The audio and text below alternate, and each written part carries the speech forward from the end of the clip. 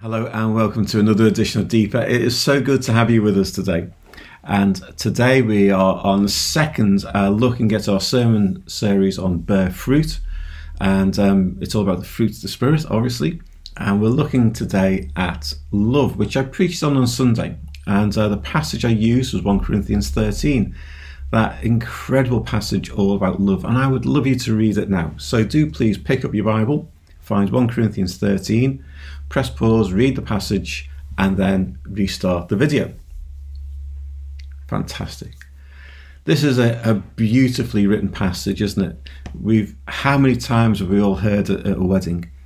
And it's no surprise it's used at a wedding. It's all about love, and it's just beautifully written.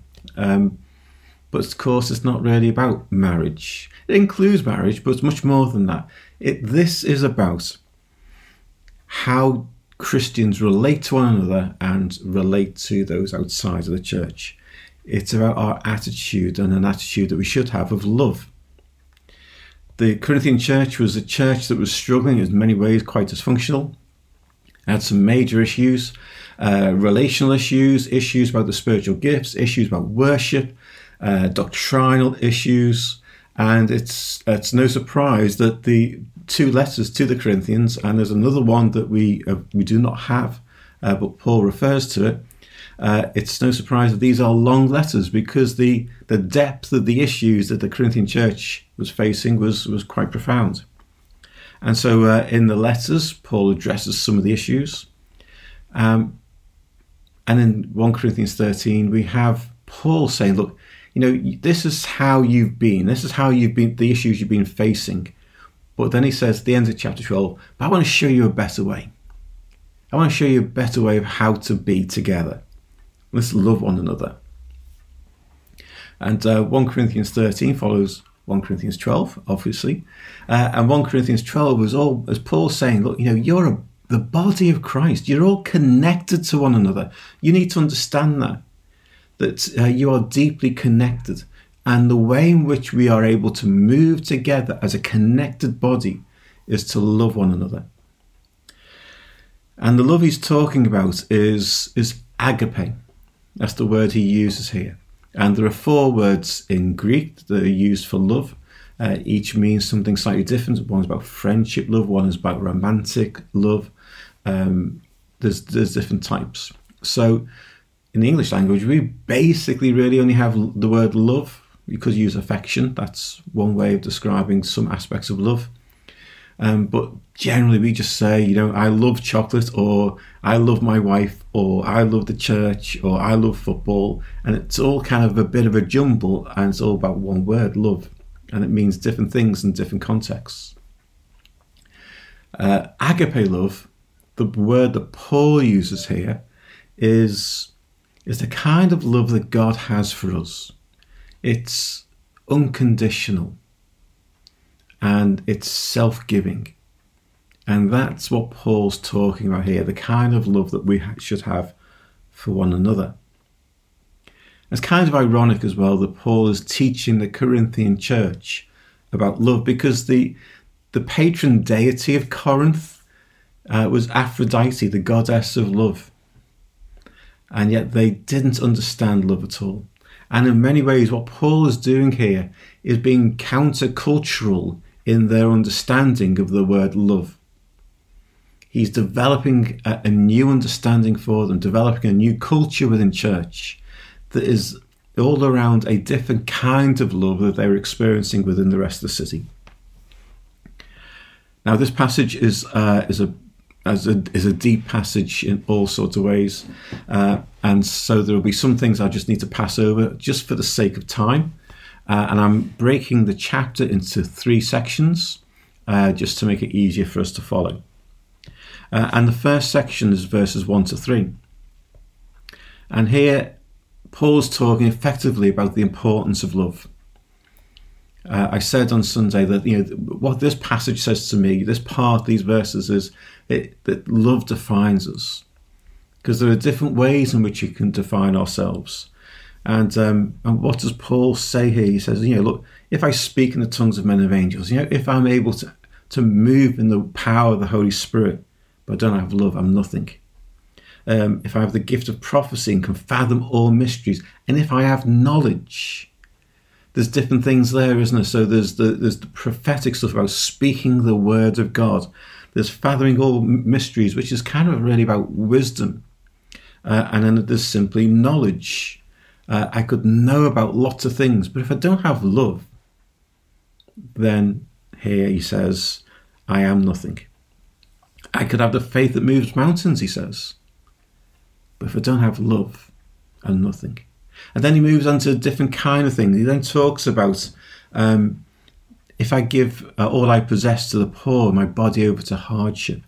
In other words, what he's saying there is, I can count my life as expendable, but if it's not done out of a context and the motivation of love, then what's the point? So Paul's basically saying that in all the things you do, and he's not saying that these things are wrong or bad. He's saying, look, these things, even these things, the most important things that you can do, prophecy, speaking God's words to others. I mean, how important is that? If you can't do that in love, then don't do it at all. It's love that makes it effectively Christ-like and Christian. Without love, he says, we're simply making a lot of noise, we're a sounding gong, we're worthless, where he says, I am nothing, and we gain nothing. We get nothing out of this. There is no fruit out of it. There is no end product out of it because it's not done in love. And then the second section is verses 4 to the first part of verse 8. And this is a deeply practical definition of love, isn't it? And Paul, in this, he describes some things about what it is and some things about what it isn't. And I'm not going to go through every single phrase, but I've tried to here just say other phrases that sum up something that he's trying to say here. And so let me just say some of the things that I think he's saying. He's basically saying, be prepared to live with the shortcomings of others. In other words, be patient and kind. That's a hard thing to do, isn't it? Love is actually saying, I understand that you are a sinful, weak, failed, broken person. And I'm going to be patient and kind with you. And we are all those people, aren't we? If we're truly honest with ourselves, we're all sinful, broken people. And we all need to be shown kindness to and patience to, and we need to show that to others. He's saying that when people who are loving, they are both humble, in other words, they are not bigging themselves up, but they do lift others up. That is what love is. He's saying that love is forgiving. It keeps no record of wrongs. And that's so important, isn't it? That if we're able to truly love one another in the church, then that we're able to say, look, yeah, I'm sorry, I messed up there. Forgive me. And the other person forgives. Love always wants the best for others. In other words, it protects, it looks after, it's wanting to encourage. And not just wants the best for others. Here's another thing, which I think is quite important. It sees the best in others. So when Paul says, always trusts and hopes, love sees the potential in people and longs for the best for them and wants to see the best in them. All too often churches are riddled with suspicion, and that's not love. Churches can be riddled with attitudes that are all about, I'm not sure about that person, and that person's not like me, and I think that person's doing something wrong, and all that kind of tittle-tattle. That's not love. Love sees the best in someone. Love is honest. It always speaks the truth. And then there's something in there, isn't there, about love being there for the long haul. I mean, it finishes with the first part of verse 8, love never fails. But he also says before that, love perseveres. And, when we are in relationship and community, we need to be prepared to be there for the long haul, to put up with each other and say, I'm going to stick with you no matter what. I'm going to love you, choose to love you no matter what. And that's the big thing here that I want to just draw out, so that agape love is always a choice to act. And that's far more so when the Bible talks about agape than the others like eros or phileo. I may have got that wrong. Can't remember my Greek properly. Agape is much more about the choice to act in a loving way. And that's what we see here in this passage, isn't it? It's choosing to act in a certain way. That's what love is, according to Paul. And just take a moment, press pause, and just read through that description again. Just take time to reflect on every phrase, because it is all about what you do. It's none of it is about how you feel. It's not abstract in any way. It's a very concrete definition of love. And we need to take that on board. That if we are to agape one another, we are choosing to live in a certain way. We are choosing to treat people in a certain way. And then there's the last section. And this is a little bit different in some ways. And what's Paul saying here? Well, he's basically saying that love is the one thing that will outlast everything else. So he begins by saying, where there are prophecies, they will cease. Where there's tongues, they'll be stilled. Where there is knowledge, it will pass away. And you could look at that in two ways. That where there is the move of the Spirit in amongst us, that's not around forever. Because when we're in heaven, it's all going to be a bit different. There is knowledge, and the knowledge of God and our knowledge of Scripture, again, that will pass away because we'll be in the presence of God, and it will be different. But the thing that will outlast both of those things is love. In this these verses, there's a line that some people have misunderstood. I'll say that kindly. So where it says, where there are prophecies, they will cease. Where there are tongues, they will be stilled. So in the NIV and in every other Bible version, I think, it has that as a future tense. They will be. There is the possibility, and it's a slight possibility, of translating the Greek to say these things have ceased and have been stilled. So in other words, they have stopped. And of course, there are many Christians who believe that the gifts of the Spirit have stopped. But that, from what my understanding of what Greek scholars are saying, that would be a real push to say that is what Paul is saying here. That he is saying something about the future. The whole context of those final verses is about the future and not the present. Everything that Paul says elsewhere about the gifts of the Spirit indicates that he's talking about these as an ongoing thing for Christians. There's nothing about him ever saying that this is stopping. It would be a push to say, this is that's a present tense. And there are very few Greek scholars who would want to argue that. So it would be wrong, I would suggest, to say that this is the verse that says, all spiritual gifts are finished. In verse 9, there's some interesting statements where he says, for we know in part and we prophesy in part. And there he's simply saying that, our understanding here and now of the work of the Spirit and the Word of God, our understanding of these things is incomplete. And I guess we could all understand that, can't we? I don't know about you, but every time I open the Bible, I've still got more questions about what does all this mean? Every time I do one of these deepers, I'm still trying to work out, what does all this mean? Our understanding of that is incomplete. Our understanding of how God acts in the world is incomplete. We do not know things perfectly. And that is why really Paul's saying, let's love one another through all our disagreements, because we don't know everything. We are struggling to work through this together. And then in 10, he says, when when completeness comes, or in some versions, when the perfect comes.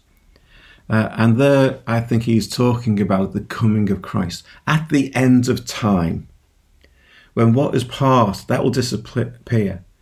But when Jesus comes, then we'll find what real perfection is. Then we'll really know God as he really is. Then we'll see him as he is. And then in verses 11 and 12, he's saying pretty much the same thing. He's talking about how we all have to kind of grow into a sense of maturity. And we are moving towards that for when Jesus comes back. And maturity isn't that, well, the spiritual gifts of that's all gone and all I need to do is love people. He's not saying that. He's saying we need to understand the true balance between the gifts of Spirit, the Word of God, and the responsibility upon us to love others. And I love that bit at the end. He says, "Now I know in part, and then I shall fully know, even as I am fully known." See, we might have so many questions about all sorts of things. We might not understand everything. But the one thing we do know is that God knows us completely. We are fully known by God. There's nothing that he doesn't know about you. He knows you better than you know yourself. And one day, we will know God in the same way. And then in verse 13, he says, "Now these three remain, faith, hope and love, but the greatest is love." Why is love the greatest? Because faith and hope will disappear when Jesus comes. There's an old hymn called Gracious Spirit, Holy Ghost. I don't think I've ever sang it. I've come across the words for it, but I can't ever remember singing it anywhere. But there's one of the verses says this: "Faith will vanish into sight, hope will be emptied in delight, and love in heaven will shine more bright." See, when we get to heaven, we don't need faith anymore. We will be living by sight. We will see God face to face. We won't need to hope anymore because we have the certainty of our relationship with God and the certainty of our eternity with him. So that won't be needed anymore. But love will still be there. Love will shine even more brightly in heaven. That's where it will be made perfect. So let's spend a few moments thinking about how all this applies to us today. Okay, so let's go a little bit wider. And just a few very simple points. I mean, you could just say all this, well, look, learn how to love. And that's what Paul's saying. And that's where I want to begin, really. You know, how are we growing in love and growing in our understanding of the Bible definition of love? You know, not love as society sees it, which has become incredibly sexualized and erotic and all those kind of things, or very emotional. Love, I think, is much tougher than that. Love these days seems to be such a fragile, fleeting thing for most people. Love is not that. Love is there for the long haul. Love never fails. And love here, we need to understand, is the choice to love, not the feeling of love. So how are we growing in our understanding of love and trying to develop it in our life? And kind of shaking off the societal influence to focus on my feelings. Because you might not feel like you love people, but you are still called to love them. The second point, which we've already made, is understand the practical nature of love. Love is all about what you are able to give to people. You know, that middle section is so practical, isn't it? And I would encourage you to think about, what does that mean for you today? How are you demonstrating love for other people? And, you know, that list from Paul, it's not exhaustive. You know, the way in which you're able to express love to people is massive, isn't it? But just focus on a couple of little things in that section. You know, just where Paul effectively talks about lifting others up, being humble, but honouring others. That's about lifting them up, isn't it? So I would encourage you to reflect on some of that. When I was reading this passage, and particularly in that middle section, one of the issues that came up is just the difficulty of my own selfishness. That's probably one of my biggest hindrances to loving other people, in that I am effectively a selfish person, as many of us are. And that gets in the way. And so I need to reflect on how can I reduce the power of my own ego effectively in order to serve other people. Next point, perhaps to reflect on and to think through, is about how you get the balance right. Loving people sometimes means all sorts of things, but in this context, Paul is particularly talking about the use of the spiritual gifts. How are we going to operate the spiritual gifts and do that in love? But you could also apply it to how do we understand the word of God and apply it and preach it in love. It's both of those things, isn't it? And there's a phrase that some preachers like to use that's talking about sometimes the tension between the work of the Spirit and the preaching of the word. And it goes something like, if you're all spirit and no word, you blow up. If you're all word and no spirit, you dry up. And if you're spirit and the word, you grow up. Which sounds great, doesn't it? It's a great little phrase. But it misses out love, doesn't it? You could be working in the power of Spirit, effectively preaching and living out the word of God, but if it's not done in love, you're nothing but a clanging gong, and it will gain you nothing. And we need to do both of those things in love. And the final point, and it's a point I made on Sunday, is this, that in order to be able to love, we need to constantly come back to our Heavenly Father and understand and experience His love for us. That's what it's all about, isn't it? Because we only love because He first loved us. We only understand what agape truly is as we encounter it in Him. And so I would encourage you to take time this week to simply abide in Him. Just sit and thank God for His love, and just take the time out to stop the incessant doing of things and your mind racing. Just take time out just to be with God and to acknowledge His love for you. So let me give you some questions to talk about in your missional communities. So we're going to go a bit further now, and let's think about the questions you can talk about. First one is this.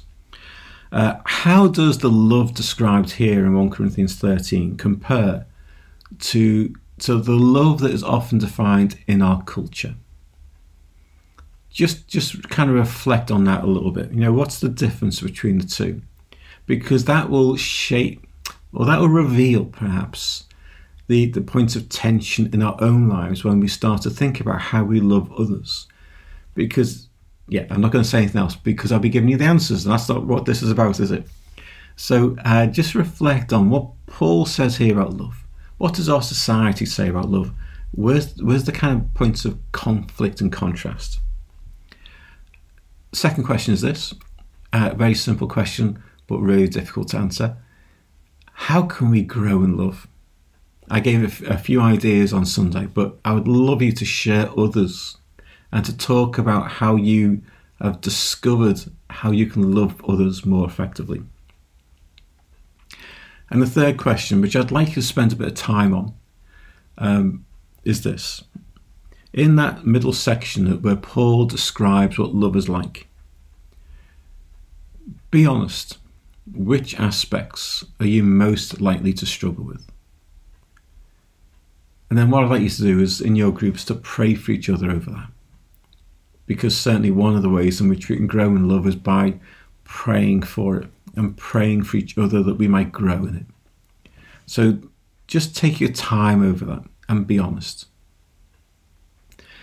So that's it for this week. It is so good that you've joined us. I'm glad that we were able to be together like this. Do have a great week. Join us on Sunday if you're able, either online or in person. And then join us again next Tuesday for the next edition of Deeper.